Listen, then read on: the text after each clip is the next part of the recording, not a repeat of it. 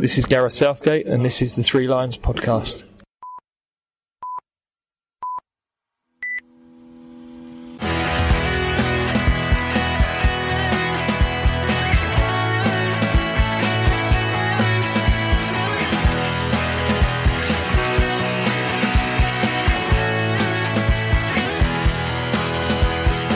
Hello and welcome to the Three Lions podcast. My name is Russell Osborne and this is an independent England supporters podcast. Here we are, middle of October. We're in years gone by, a time that qualification campaigns generally draw to a close. Usually, with England having assured themselves a place at either a Euros or a World Cup. This time around, it was Andorra away and Hungary at home.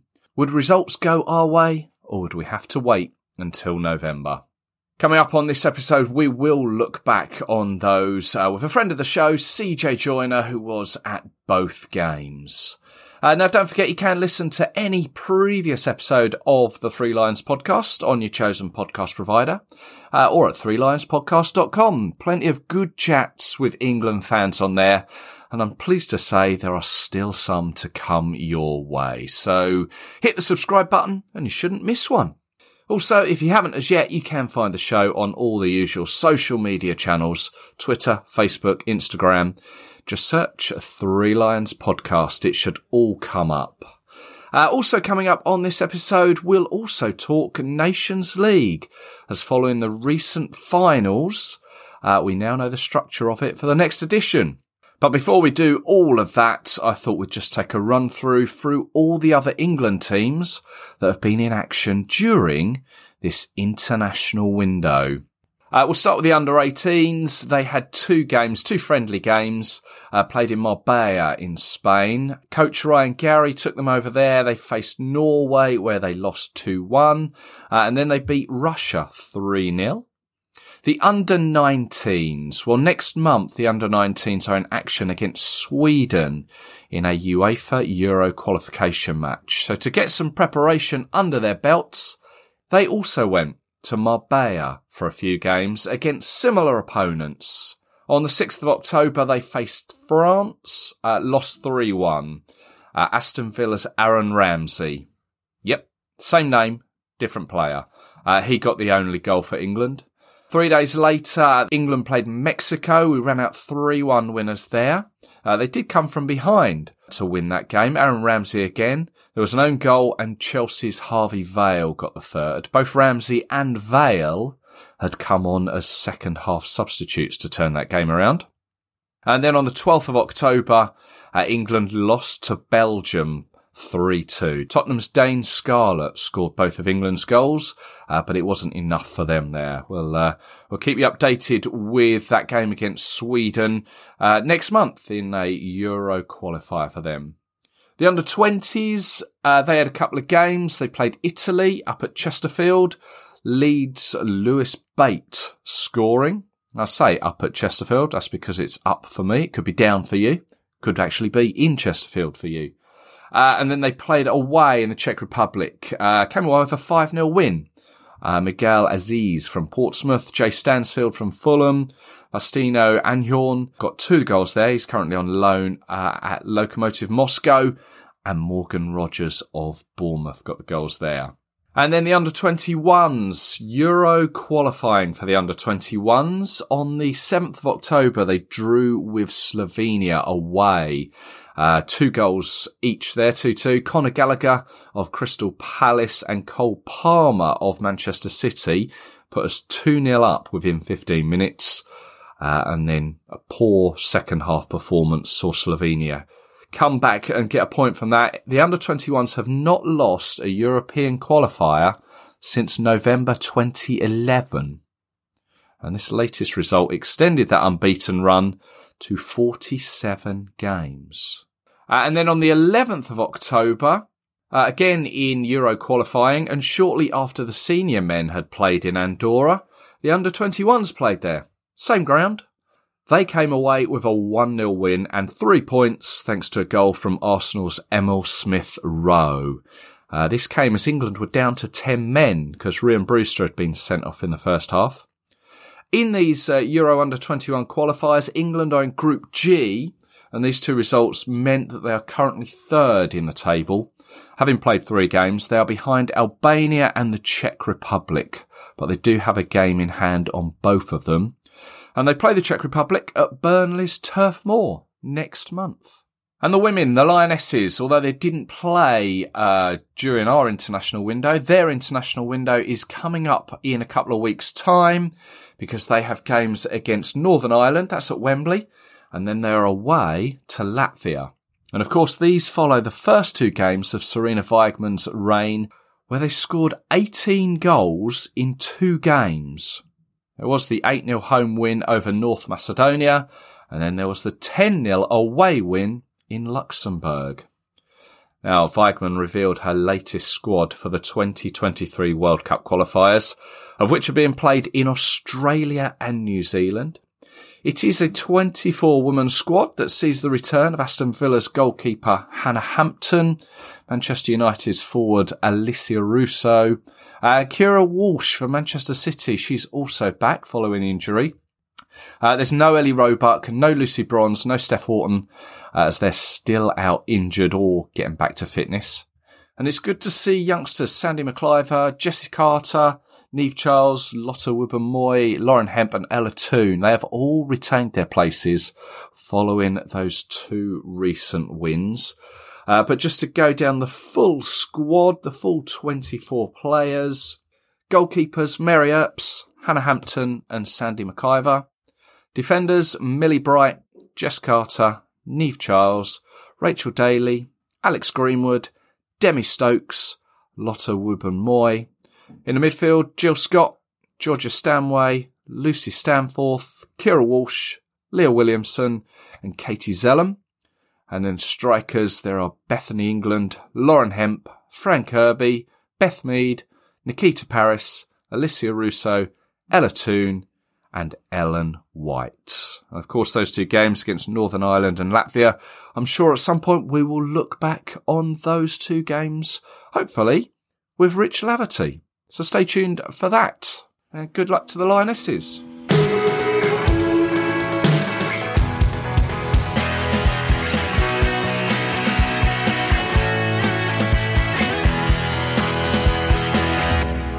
Now, as I mentioned, it's always good to have CJ with us on the show. And yeah, I'd like to welcome him back to the Three Lions podcast. CJ, you all right?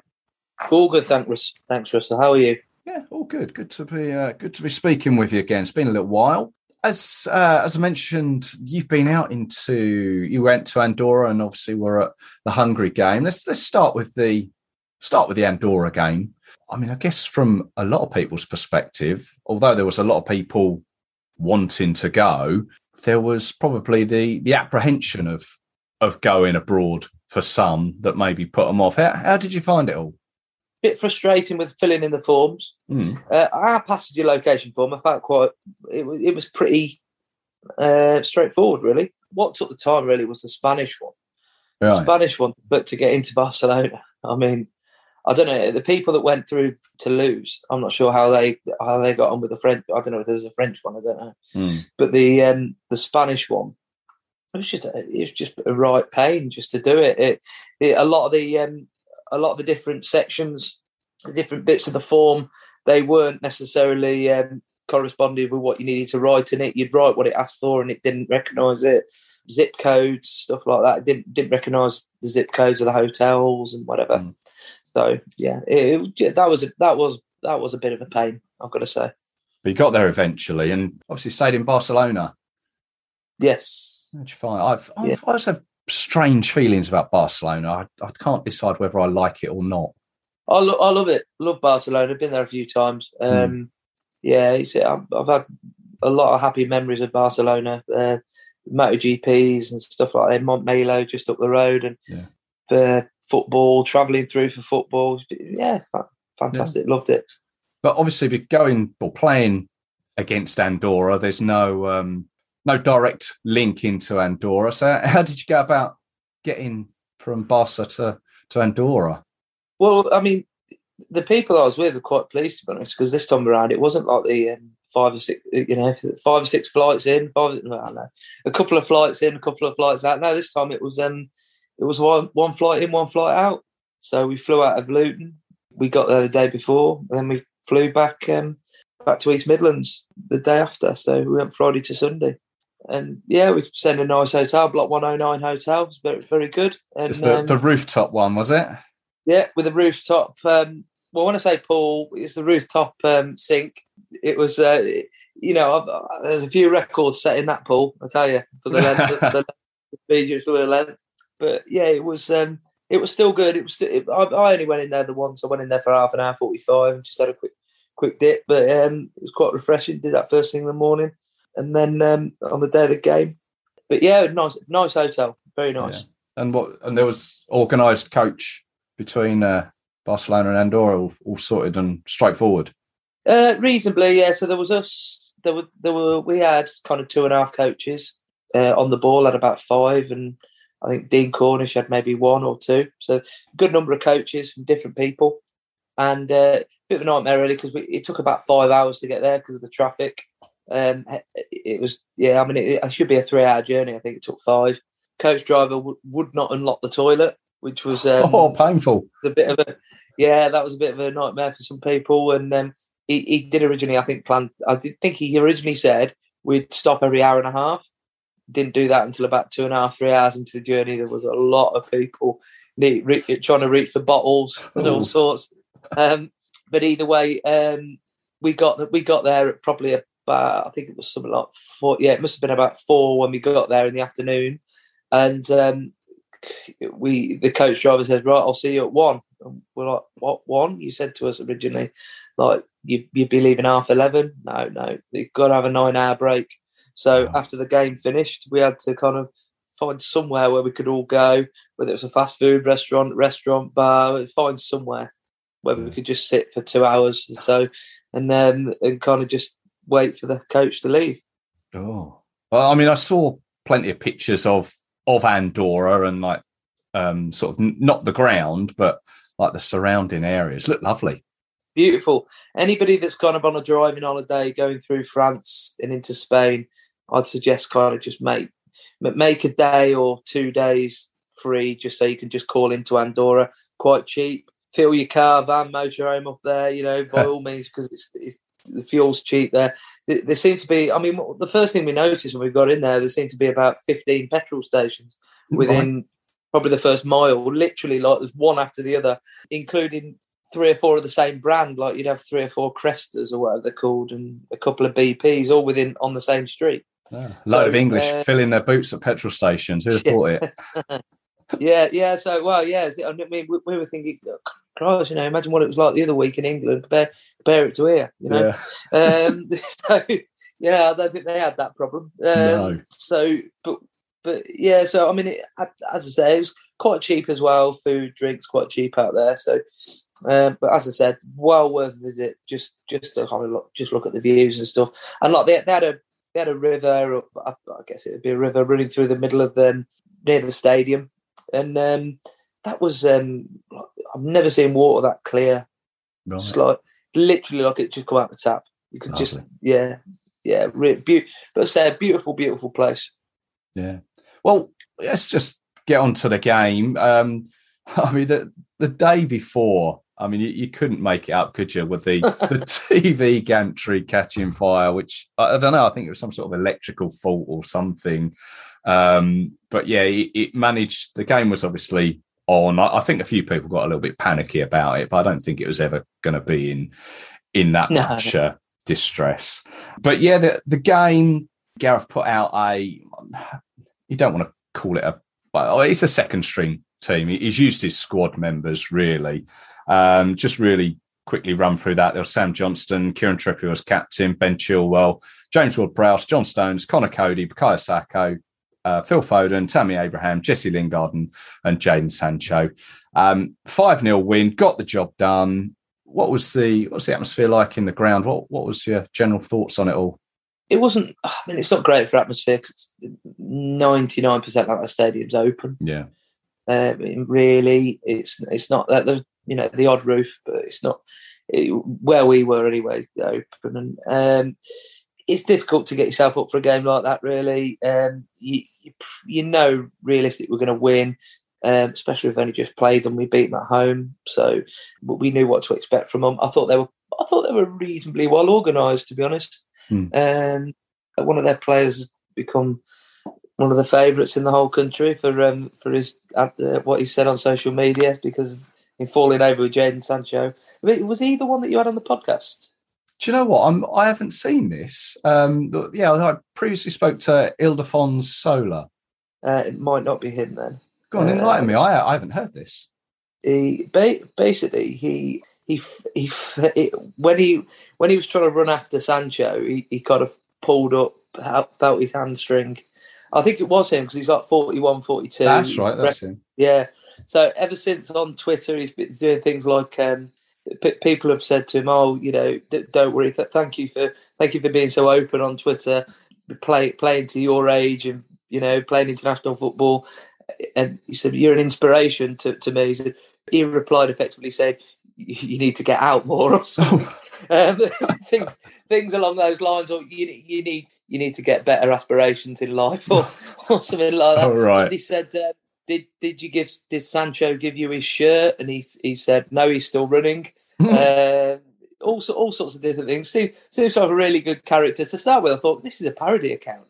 And then he just goes, but it's a genuine account. And he said about his, somebody said, you wouldn't last 5 minutes against Cristiano Ronaldo or Mbappe. And he said, well, funnily enough, I played him against both for 90 minutes and, showed a picture of him playing against them. Oh, I'll have to go back and trawl through that. No, he was a nice guy when he came on the pod before. Yeah. Yeah, he seems like a nice guy. Seems like a nice guy on the pod, and seems like a nice guy on socials as well. It's doesn't take life too seriously, and it's good. So there was that, and that caused a few laughs that did with the seeing him. He went down a bit dramatically. Put it that way. I thought it's difficult to assess a performance when you're playing against a team like that. Yeah. Like when you go back to 2018, how can you assess how we played against Panama? For example, right. Yeah. When we play San Marino, how can you assess how we play against them? It's not that these teams, they're quite low down. Andorra, admittedly, are a lot better than they used to be, and the Nations League has helped that quite a lot. And you've got to give it to UEFA for creating this competition, which means that they've been able to be competitive alongside teams like Andorra, San Marino, Liechtenstein, Luxembourg, people like that. Luxembourg actually as well. I think they've got up to pot 5. Right. So I think Andorra are a pot 5 team now, which we've got to remember that they're not a pot 6 team. You could see that they were quite well organised, but it was similar to the home game. Really, they did quite well for the first sort of hour. They just ran out of steam. Yeah, we probably could have scored 2 or 3 more than what we did.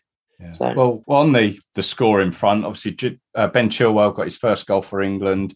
VAR sort of intercepted on that one, and it's just so frustrating when, from a supporter's point of view, you see the ball go in the net, you cheer, then you see VAR come up, and you have to wait a minute and a half, 2 minutes, it felt like, for him to be awarded the goal. And then when you do celebrate, it all, to me, it feels a little bit false, that second celebration. A bit limp. Yeah. The thing is with that is that I don't think the referee gave it, did he? Oh, you say he? It was she. Yeah. No, that's a big thing. We'll go on. I've actually got that written down in notes actually to talk about that. But she didn't go kind of give the goal, I don't think. So we were a little bit like, oh, we scored, but I think it's going to be given. I don't think that's going to be given. No. So there's been 1 or 2 recently where, there's been the goal's been given as offside, and VAR has overruled it. So you can't have it both ways, really. At the end of the day, I'm looking at it thinking I'd rather everything was just 100% legit all the time, and just and it swings and roundabouts at the end of the day. You're gonna win some, you're gonna lose some on it. Yeah. But with regards to that, I think this season it's kind of gone towards the attacking team, if anything. more than what it had been in the past anyway. There's been quite a few goals that have been given offside, and then all of a sudden it's been given, by the VAR, which is good to see, really, because that's what it's all about, isn't it? You don't write down how many tackles a player made at the end. Well, you might do, but they don't go in the win column. The goal, at the end of the day, it's all down to how many goals are scored.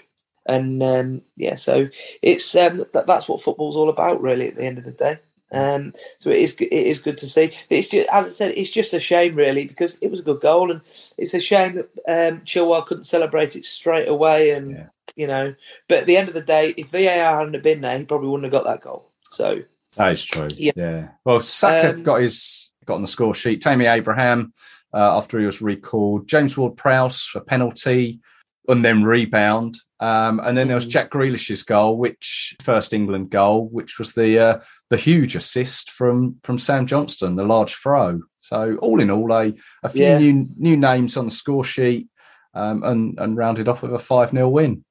Yeah, I think we're. I think at the end of the day, we professional performance, and can't really say a lot more about it, really. So I was quite happy with it. I thought the game was a bit dull, but all in all, professional performance.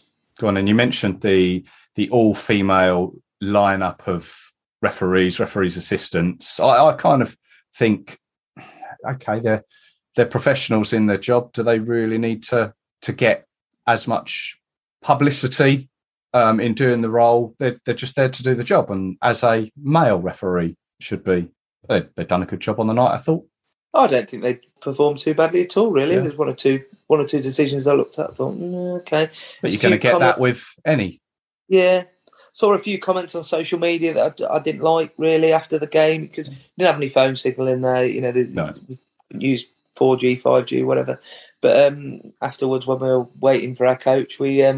I noticed on Twitter some people complaining about them and referring to the gender, and I'm thinking, that's not right. At the end of the day, if they're at the top of their profession, why can't they come and referee? And it'd be the same as the other way around. At the end of the day, I've got no problem with men refereeing women's football. It's just, if they're capable of doing the job, I don't think gender should come into it either way. Yeah, no, absolutely, fully agree, and I'm sure we'll see it at another England game in due course, an all female refereeing team, which then brings us on to last night's game as we're recording at the moment at Wembley, Hungary at home. Although winning in Andorra, a win against Hungary still wouldn't have assured us a place in Qatar because results went differently or against us, I guess. On the Andorra night. So obviously we wanted to get a win. Didn't materialise that, did it? And it was a strange night last night, I felt. It was one of those games where I was chatting with a friend of mine throughout the game, and I like to generally try and keep my eyes on the game, but it was I found it a bit too easy just to have a chat. Difficult, wasn't it? Yeah. The game itself was dull. Thought there's been a lot of unnecessary criticism. Well, I think criticism is right. At the end of the day, we drew 1-1 Hungary. On the face of it, you think, we should be beating Hungary. We matched their result against France. We battered them in the game before that. So I'm not going to overreact and say, Southgate needs to go and blah, blah, blah, like we were listening to on TalkSport last night. I'm kind of the other way with it. I look at it and think he tried something different. We went with one screen, so to speak, one holding midfielder. Yeah. Well, he gave us the excitement that we sort of wanted, didn't he? He changed it around. Let me just quickly run through the team for those that maybe don't know. Pickford, Walker, Luke Shaw, Declan Rice, John Stones, Tyrone Mings, Jack Grealish, Phil Foden, Harry Kane, Raheem Sterling, Mason Mount. So he's given us, like you say, that one screen and the three attacking options. Didn't come off, maybe. Yeah, I mean, I felt that we missed Phillips a lot. It's noticeable, wasn't it?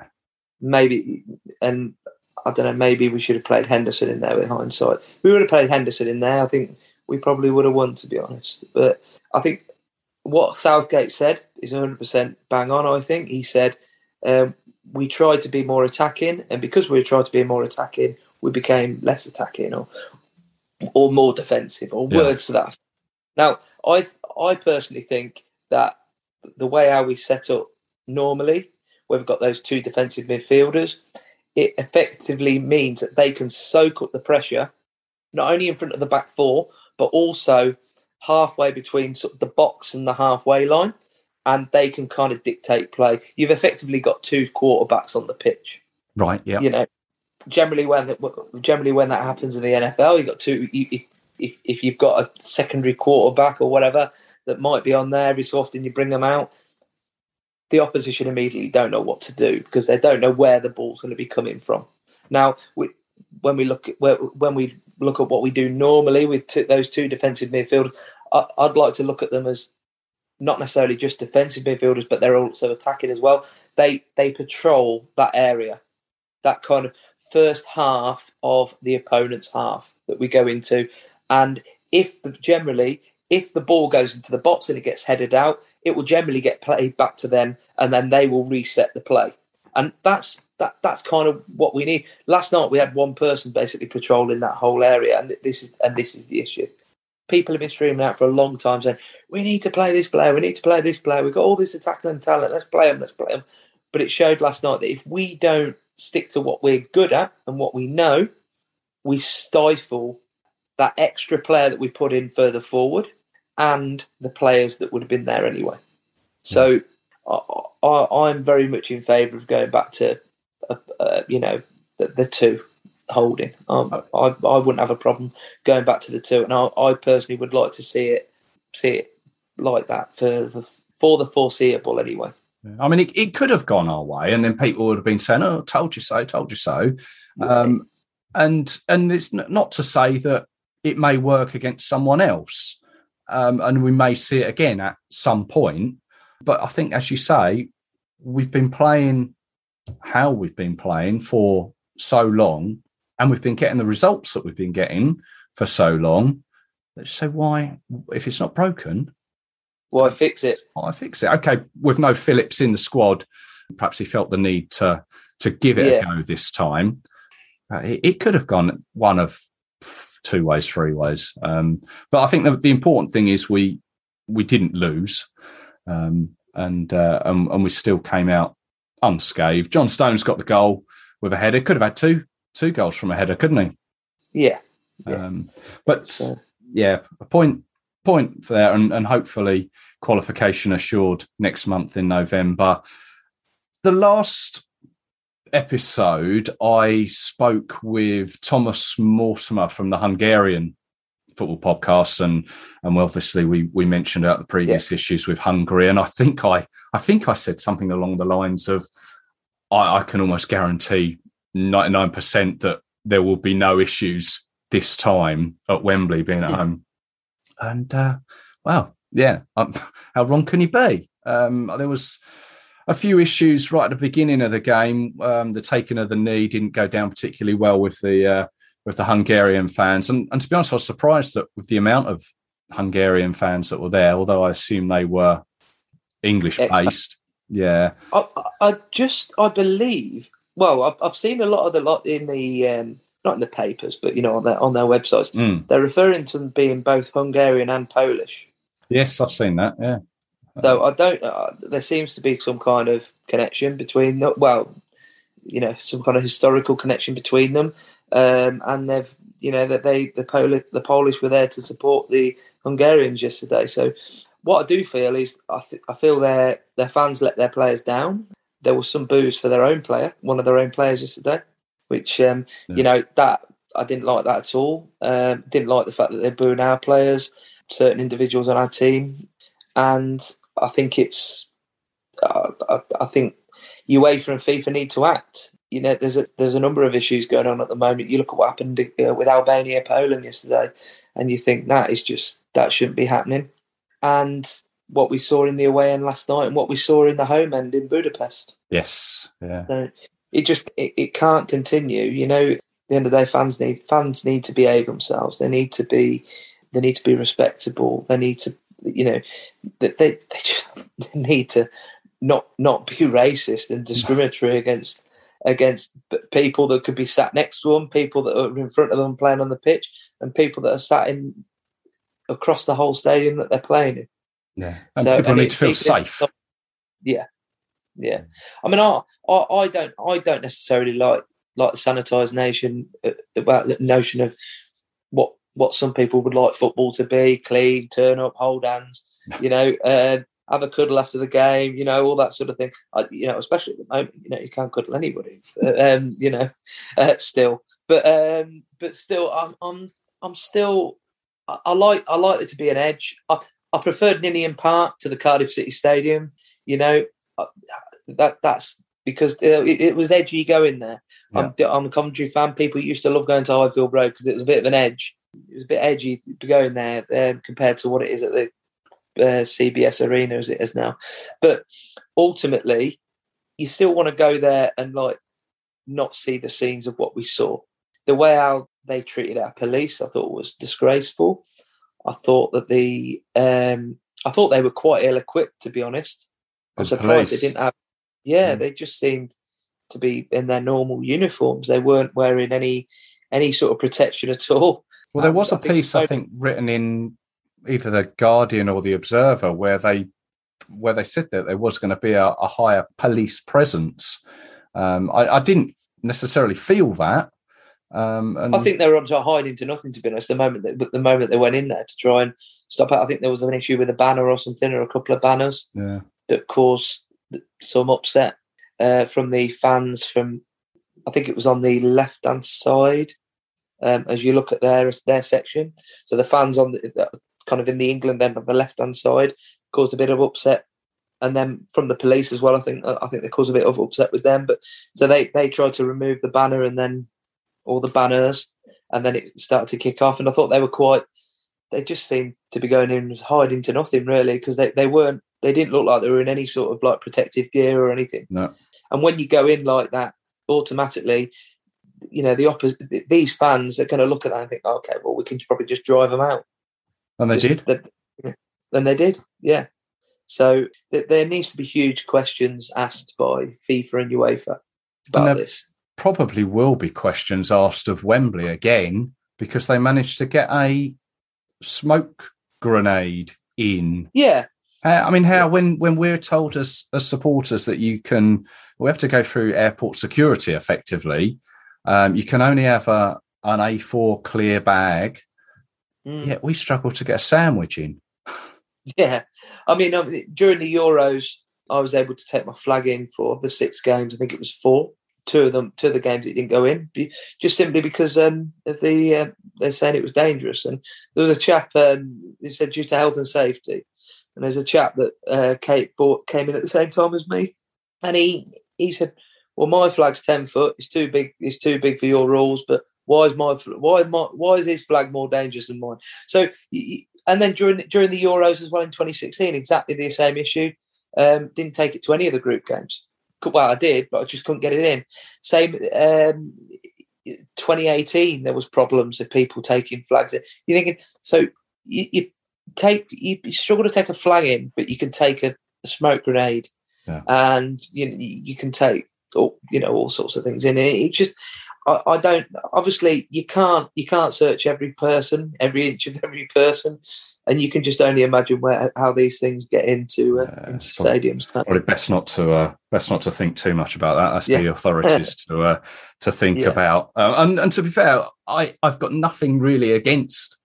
This sounds really sort of strange. I've got nothing against like a smoke grenade, because I think it almost gives it that edgier atmosphere that you mention, but you have to draw a line. Well, it's for safety restrictions, isn't it? Well, yeah, Wembley get another opportunity next month to see what they can do and make things safe when we've got Albania coming to England, and then it's away to San Marino, and then I think it should be done and dusted with Albania, shouldn't it? It should be. We should beat them. I mean, what was 2 points clear of Poland, I think. So was always looking at how far ahead we were of Poland, not of Albania, with all due respect to them. I mean, I know they're a lot better than they used to be, Albania, but it was always Poland. I was thinking we needed to finish ahead of. We finish ahead of Poland, we win the group. Yeah, I feel that we should beat Albania. Let's face it. If we don't beat them, then it will start to get a little bit worrying. But we've got a virtual guaranteed 3 points after that anyway. With all due respect to them, away from home in Sarajevo, and I think it's another one to look forward to. I think been there before, and it's lovely place. Again, it's another one like Andorra that you've got to fly into somewhere else and then drive, get trains, a coach, buses, whatever. It's just you've got to get it. It's difficult to get over there, isn't it? So, well, it's not the easiest place to get to.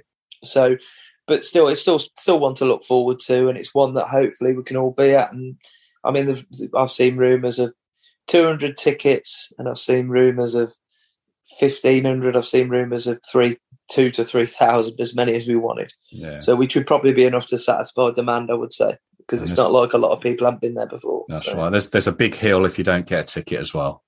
Well, exactly. Yeah, you can sit there with a beer if you wanted to. Yeah. So and watch. Yeah, plenty to get excited about and for next month. But on a personal note, I know you've got a little bit of exciting news coming up, and I just wanted to wish you all the best for your forthcoming nuptials. Yeah, this Saturday, 16th. Yeah, it's something to look forward to, isn't it? The big football theme on there. So is there? Yeah, big football theme. We've got the tables are all named after Coventry City players. You've got the Dion Dublin table to your Michael Misford table. So so plenty of quality players on there, and it's very very much football themed. Good stuff. Well, all the very best to yourselves and Hannah as well. Absolutely. Thank you very much, Russell.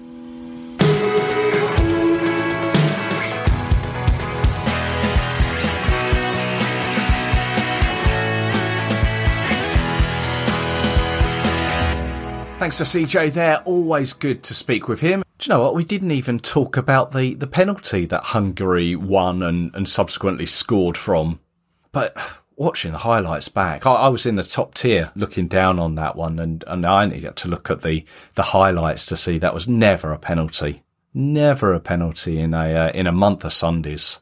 They stole that one from us. Now, let's talk Nations League for a moment. Because whilst we were in action against Andorra and Hungary, the second Nations League finals were taking place. They took place in Italy. I think they were in Milan and Turin. It kind of feels like this one passed us by, as we weren't allowed access to any of the group games for it, as they were played at the height of the COVID lockdown back through September, October and November last year. Remember them? We came third in a group with Belgium, Denmark and Iceland. Of course, the first outing of the tournament saw us all take a trip to Portugal, where we came third after we lost to the Dutch in the first game, then beat Switzerland on penalties. Now, that most recent finals of the tournament, well, that saw France beat Spain in the final after they'd beaten hosts Italy, and perennial underachievers Belgium. Are they really ever going to be seen as a world force, as the best world force, to never win a trophy? I don't know. So the next instalment of this tournament is a good tournament. I'm really enjoying the Nations League. What's the deal? Now, with the World Cup being held in November and December of next year, this means the qualifying phase of it has been shifted to June and September next year, 2022. Now, it looks like the match days are as follows. We've got match day 1 will take place between the 2nd and 4th of June. Match day 2, 5th and 8th of June. Match day 3, 8th and 11th of June. And match day 4, 12th and 14th of June. That means we'll have 4 games in early June. Where they'll be, we don't know, but we'll get onto that in a moment. Then match day 5 will be between the 22nd and 24th of September next year, and match day 6th will be the 25th to the 27th of September. So as I say, 4 games in June. All looks good for some summertime holidaying destinations, doesn't it? But who could we play and when do we find out? Let me enlighten you. Let's start with the draw date. 16th of December this year. It is a Thursday. It'll be 5 p.m. UK time and it'll be drawn from UEFA's HQ in Switzerland. Now currently England are ranked 9th in League A. Now as before, League A will be split into 4 groups of 4. So that's 4 pots of 4 teams to be drawn. France, as current winners, are ranked first and will be in pot 1 alongside all those teams that featured in this year's finals. So that's Spain, Italy and Belgium. So none of those can be drawn against each other. However, we will be drawn against one of them. So we will definitely face one of France, Spain, Italy or Belgium. Pot 2 contains Portugal, the Netherlands, Denmark and Germany. We will face one of those. Pot 3, as I mentioned, that is the group that we are in, alongside Poland, Switzerland and Croatia. So we can't be drawn against any of those. So no trips there. Then pot 4 features the promoted sides from the previous tournament. And they are Wales, Austria, Czech Republic and Hungary. So we will definitely be facing one of those. So now this is where you start to look at all those different countries and thinking a few things to yourself. Who do you fancy us against? Or where do you want to go following England? For me, a few different scenarios. We've not played Italy in Italy for some time now, or had the opportunity to invade Belgium, as it's well known. Spain, well, could it be potentially played at Madrid, Seville? Of course, that was a recent destination for those that remember the Nations League a few years back. Portugal, Netherlands, Denmark, Germany. Netherlands and Germany, they always seem to come around, although not sort of competitively. Generally always been friendlies. And Germany, their last away competitive game in Germany was the 5-1 in 2001. But personally, I think I'd like to see us a chance to play in Portugal. That'd be good. Then in pot 4, Wales, nice and close. And from a personal perspective, I've never seen us play there before. Austria, we were due to go there a year or so back, but it was cancelled. Czech Republic, well, I went to Prague a few years back and we lost. And of course, well, Hungary. There was the recent issues that we don't need to go on about anymore. So, yeah, I'm not keen on going there, to be honest. But that's the Nations League. We will, of course, touch more on that come December time when that draw is made. But, yeah, that's just giving you a little flavour, little outline of what is to come in the Nations League.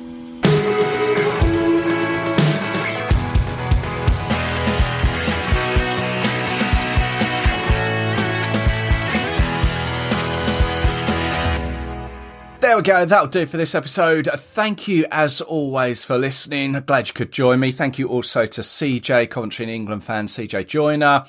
He's on Twitter at CJCovBlaze, I think it is. I hope you've enjoyed this episode. Also, just a quick one. Hi to the 2 Ipswich lads I met at the Bobby Moore statue just outside Wembley on Tuesday. We had a good old natter for 10 minutes. Sorry, I've forgotten your names, but I recognise faces. I may see you again. And I know that flag when I see it. Once again, as I mentioned at the top of the show, you can find the podcast on all the usual social media outlets, Twitter, Facebook, Instagram. Just search for it there.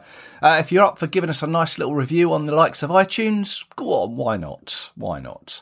I'll be back again very soon with another episode.